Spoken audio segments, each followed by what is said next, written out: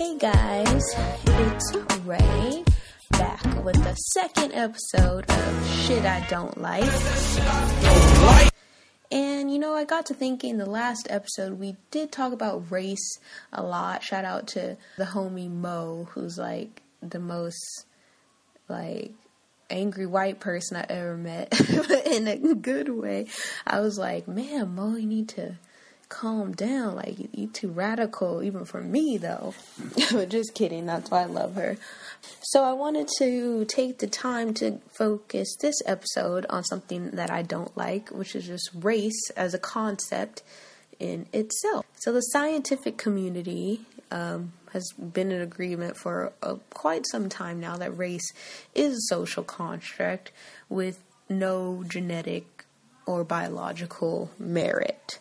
And what that basically means is that race is not real. It's something that as a society and as a culture we create and project, but there's no biological differences in people based on their skin color. And you might think, well, that doesn't make sense because I'm black, other people are black, so we must have, the same something in common. And that's true. Phenotypical characteristics that are expressed, especially in regards to skin color, though, are such a small part of your genome that you have much more genetic variation within a race than without a race. And what that means is, I'm a black girl, around 5'7", I've sort of a narrow body frame with long limbs. I'm like 130 pounds.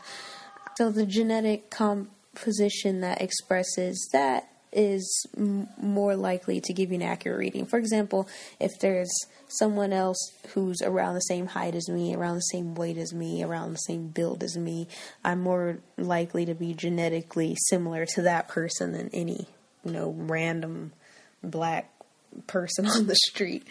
And there really are no genetic markers common to a certain race, which means if race was real, there would be some sort of gene that all black people, no matter where you're born in the world, would have this certain gene if race was real, because that's, that's the argument for having racial categories, basically, is that they inherently present some sort of biological difference in people and that they are important. But scientists have done many tests, analyzed them through many computers, and there's no common genetic marker for Europeans, black people, Asians. There's no common trait. Not only is this a problem in the medical world, because it does often lead to misdiagnoses. For example, black people are way underdiagnosed for cystic fibrosis because it's thought of as a white disease, and they cannot receive proper treatment because doctors don't even think to test them or to diagnose them with this disease because it's thought of something that can't happen to them. Same for, I personally had a friend who's of Filipino descent, and she had sickle cell anemia, but for many years she was going through troubles. They diagnosed her with cancer, with some rare other blood diseases, and all these things because they didn't even think that she could have sickle cell, which is thought of as a black disease only, primarily. So obviously this leads to problems in the medical world, but what we deal with on a daily basis is probably more societal concepts, and that obviously leads to racism. So one would think, if this really makes no difference, why do we put so much stock into it? Obviously, kids are even taught from a young age to identify with their race. Every time you have to take some sort of standardized tests, fill out paperwork. Sometimes when you're applying for jobs, or even when you do go to the doctor, even when you're born, they mark you as some sort of race and label you as something that's going to follow you around for the rest of your life. So for me, learning about race and theory, specifically in America, I'm American and it affects me here. I wanted to know, how did these attitudes come about? So in the last episode, I mentioned a book, The Leopard's Spots, Scientific Attitudes Towards Race in America, as a book that I have read and recommend you read. But obviously, why don't we take a break, you read the book. Okay, I'm assuming you've read this book by now, and we can talk about it. But it's funny because the whole things about racial theories sort of start around the mid-1800s, around the 1840s. This sort of racial science becomes really popular and ingrained in even, not just the scientific world, but even in the everyday world of Americans. I guess what's going around the mid-1840s, this is when abolitionism is at the height of its involvement. People are wondering, like, hey, we live in this awesome place called America. It's a relatively new union at this point. We're supposedly founded upon ideas of freedom, but yet we're enslaving an entire group of people. So you had this tension, and you had to sort of create justifications for these tensions.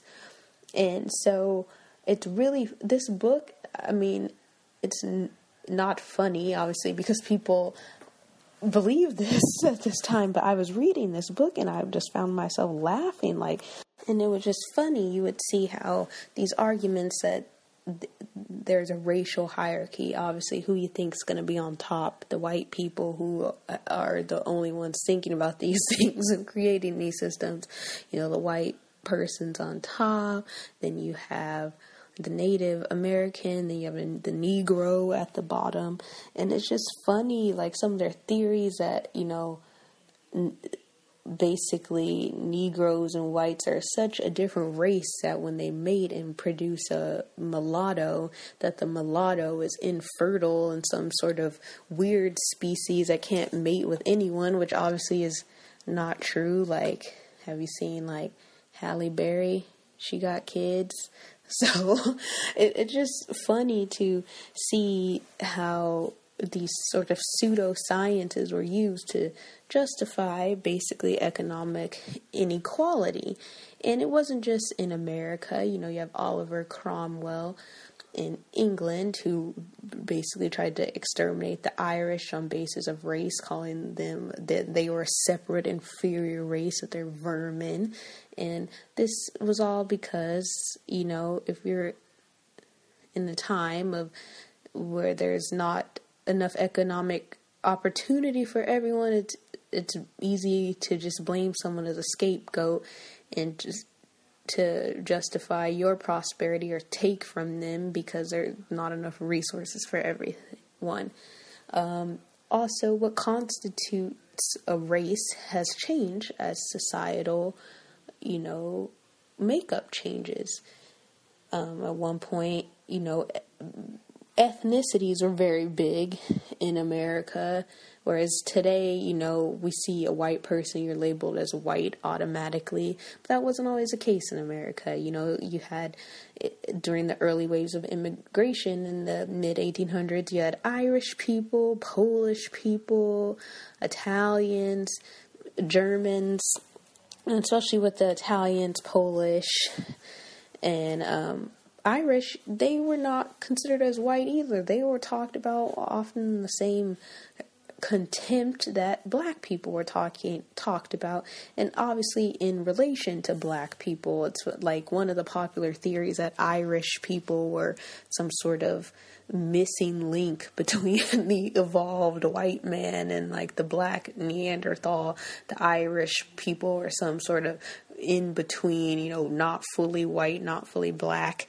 And it's funny how everything, it was sort of on a dichotomy of whiteness versus blackness, and you were on some scale between white and black. And in fact, there were even laws written, naturalization laws, that said you could only become a citizen if you were a free white man. And this got into trouble when, you had ethnic groups from Europe that weren't technically white, but they're not black either, so they don't really know what to do with these people.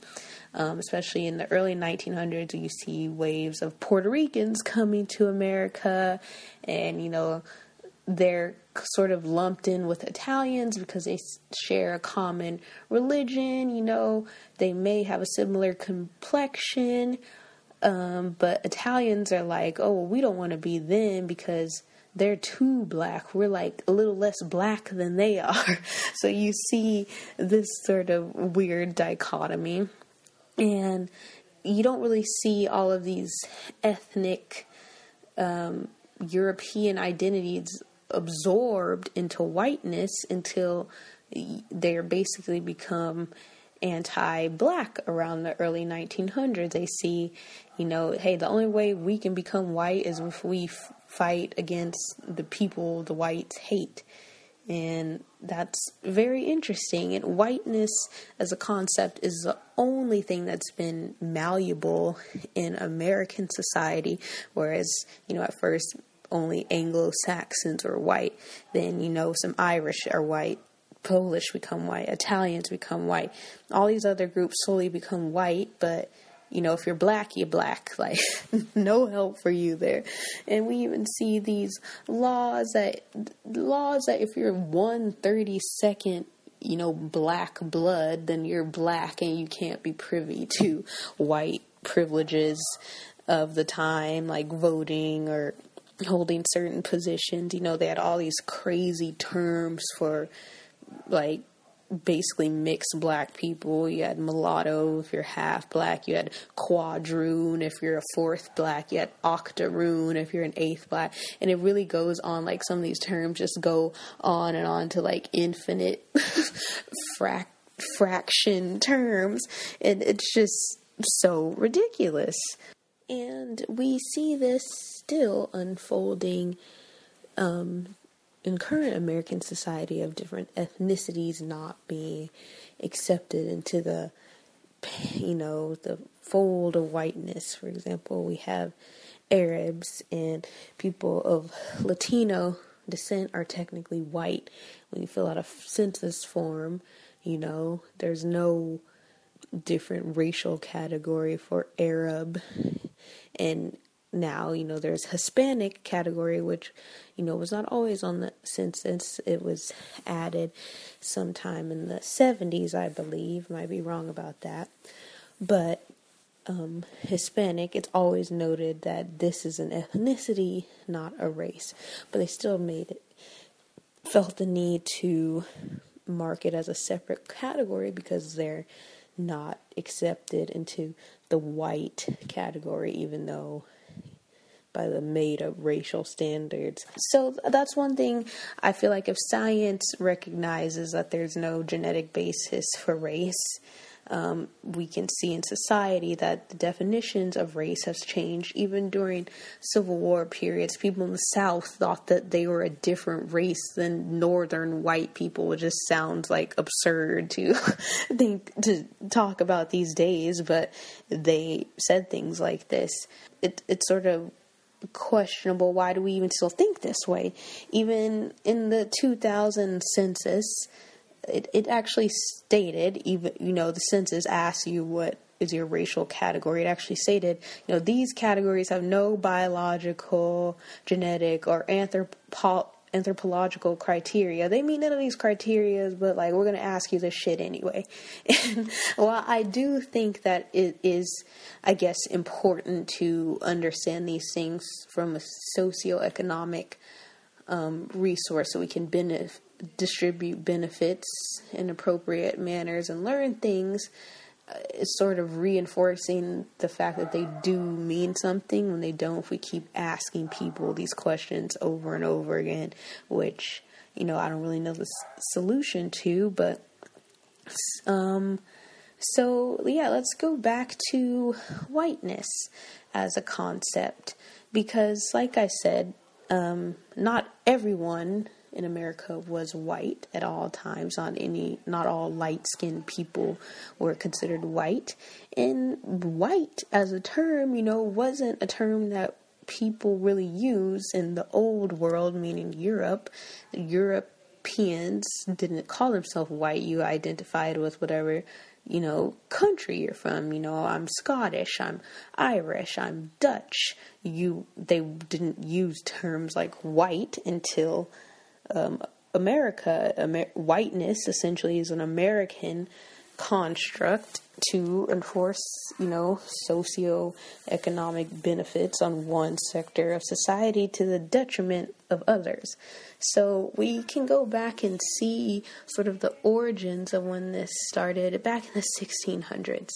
So in 1604, you have the first legal slave in America. Now, prior to that, you had indentured servants, and indentured servants were, of African ancestry, also of Dutch, Scottish, Irish ancestry who were coming over. And indentured servitude was different than slavery because you basically came over, you had to work for a few years, and after the few years you were released, and you usually got, some acres of land. You might have got some livestock as repayment for working those set amount of years. So, white people did this, Africans did this, but basically it was upsetting the local balance of power, because when you have originally the first colonists were able to own massive amounts of land, start their own stuff, but then we have indentured servitude. You're creating a new class of landowners when those people are freed, and they're basically now in competition with the old class of landowners, because now you have a large growing number of people who are rising in the economic sphere, and that also leads to rising in the political sphere, because those things are always intertwined. So I think when you study history, it's not always important to know what happened. It's more the contextual reasons why stuff is happening, because if you don't know what is happening in the background, what's happening in the foreground is really not as important, in my opinion. So, as I was saying, the first legal slave in 1604 was owned by a former indentured servant, Anthony Johnson, who was of African descent. He worked his way up. He was freed. He became a successful businessman and landowner and had indentured servants. So he had one black servant, two white servants. I guess they were fed up with that bullshit. They're like, man, we just came here. We're trying to get this land, trying to get this money. They were tired of them. I don't know. So they decided to run away and escape. And when they were caught, the two white people were basically whipped and told to go finish out their remaining year of indentured servitude, and then they're chill. They can be free.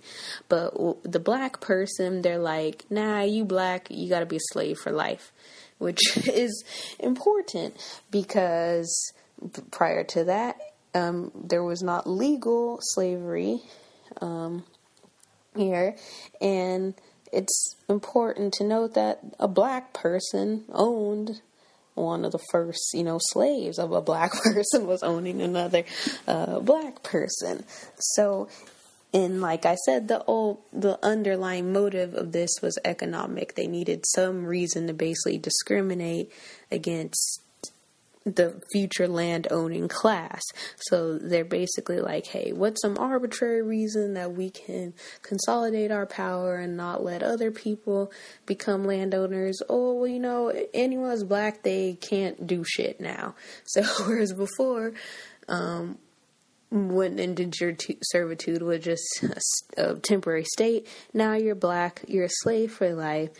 So I think it's important to know that, in my opinion, everything sort of links back to economic inequality. I think inequality breeds contempt, which leads to fear, which leads to hatred. But if you can, and I feel like we're never as a society going to rectify these basic inequalities unless we get at the fundamentals of what's causing the inequality. And I think that's a system that is based upon greed and a sort of scarcity mindset that there's not enough for everyone. I need to get mine and fuck everyone else because fuck you. So when you have this mindset, obviously if you live in a world where resources are scarce and you can only have a certain amount, there's a finite number of resources, or at least you think there's a finite number of resources, you're going to behave in ways that are illogical, like creating, artificial race distinctions. You're going to behave in ways that are unethical. Like, it's funny because a lot of these people that were perpetrators of slavery claim that it was out of morality, that the natives and Africans are just such savage idiots that it was really up to the white man to just control them because they were just so inept, they couldn't do anything by themselves, let alone that Native Americans had, rich cultural, artistic, textile traditions, agricultural traditions, way before white people came. Africans had a wonderful, vast cultural history that I can't really do justice right now, included spirituality, other artistic craft work, architectural prowess. So, but the white man, he gotta do it all. And that's not to say that, like I said, racism is not only for the whites, it's for anyone who's in power and seeks to continue that tradition of power. In Asia, for example, you have Japanese invading China brutally, where, for our purposes, you consider Asian one race. I wonder if they consider themselves one race when they're invading and attacking people and basically calling them also inferior and worthy of subjugation. So that's one thing that we have to recognize, that anyone who's in power, in my opinion, is subject to being corrupt, and that's because we live in a system that espouses scarcity and fear. Will we evolve beyond that sort of mindset? I hope so, one day. I hope. I feel like technology has advanced enough to where we can afford to give everyone a basic standard of living. I don't believe in a universal basic income or wage, but, that's a topic for another episode. But it's just funny because we base all these sort of racial stereotypes on things because we do believe that there's a biological basis. You believe that there's some kinship, and I think that tests now it's really cool to get DNA tests like 23andMe or Ancestry.com tests, and I think that just serves to greater enforce that there's a difference between people. Obviously, people look different because we evolved in different parts of the globe and we didn't have much contact with each other until travel was possible and ships were invented. So obviously people evolved to look different from each other. That's basic, evolution. You have some species, it's just like when you have species that live on an island, they evolve in much different patterns than species that are landlocked. Same difference, but it's just people. And just because people are different, that doesn't mean one's better. I feel like it's also human nature to categorize things and rank everything when stuff is just different, not necessarily better. It's just like flowers. I always like to liken different phenotypes to flowers. Like, some people are roses, some people are sunflowers. They're all flowers. They're all the same. You can't argue that a rose is better than a daffodil. I guess you could, but you sound like a fucking fool because that doesn't make any sense. Some flowers are daffodils, some flowers are roses, but they're all flowers and they all smell really pretty. So we should treat all the people of the world like beautiful flowers. And that's it for my hippie tirade that I went on today. If you'd like to learn more about these sort of things that I'm saying, I definitely recommend that you guys watch the documentary on PBS called Race as a Social Construct. I watched this in college. I think I was around 19 at the time. Blew my mind. It sort of changed my views on race because I had never heard of that before until I was teenagers. I was taught, I'm black. It must mean something to be black. I don't know. It must mean something to be white. But it doesn't really mean anything. And I think that if kids were shown this at a young age all across the world, probably a lot of things could be resolved. And that's also what I want to note, that just because race isn't real doesn't mean racism isn't real. Racism is alive. They just be concealing it, in the words of the old Kanye.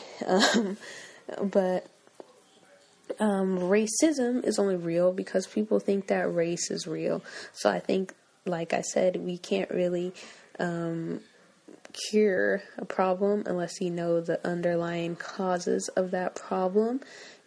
And so hopefully, you can learn something. This show is meant just to be an open discussion.